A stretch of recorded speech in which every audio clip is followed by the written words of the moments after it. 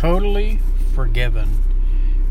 Hi, my name is Brad. We are Grace Teaching today. We're talking about totally forgiven. This is one topic that is debated more than any other topic that there is. I remember sitting in Bible study after Bible study, hearing agreeing to disagree. I remember sitting in a Bible study setting in this one group, and they said, well, we're just not in agreement with you. And I said, well, that's okay. It's okay to agree to disagree. We're just going to leave it at that. We're going to agree to disagree with each other, and that's okay. I've had good friends of mine say, well, that's just where, when I talk about total forgiveness for all mankind, no need for confession, that God loves the whole world unconditionally. That's why He gave His Son.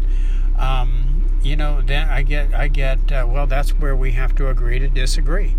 And, I just said to him, I said to my friend, I says, that's okay. We can agree to disagree. That's fine. And, that's what the forgiveness issue is about. But, when God looks down at humanity, as messed up as we were before Christ, He said, I love you, and that's why I'm sending you my Son to forgive all of your sins.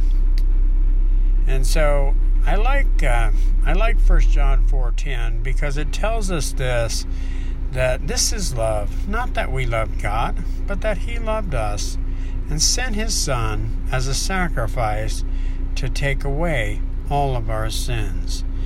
Now, folks, what is love? Well, God is love. And God so loved the world. That's why He gave His only begotten Son. You see, I like that because that includes everybody.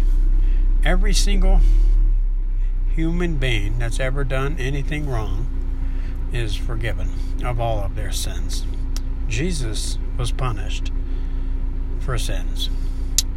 Also, we have to take a look at 1 John chapter 2, verse 2, which says, Jesus Christ gave His life to pay for sins, to pay for our sins, but He not only paid for our sins, He also paid for the sins of the whole world.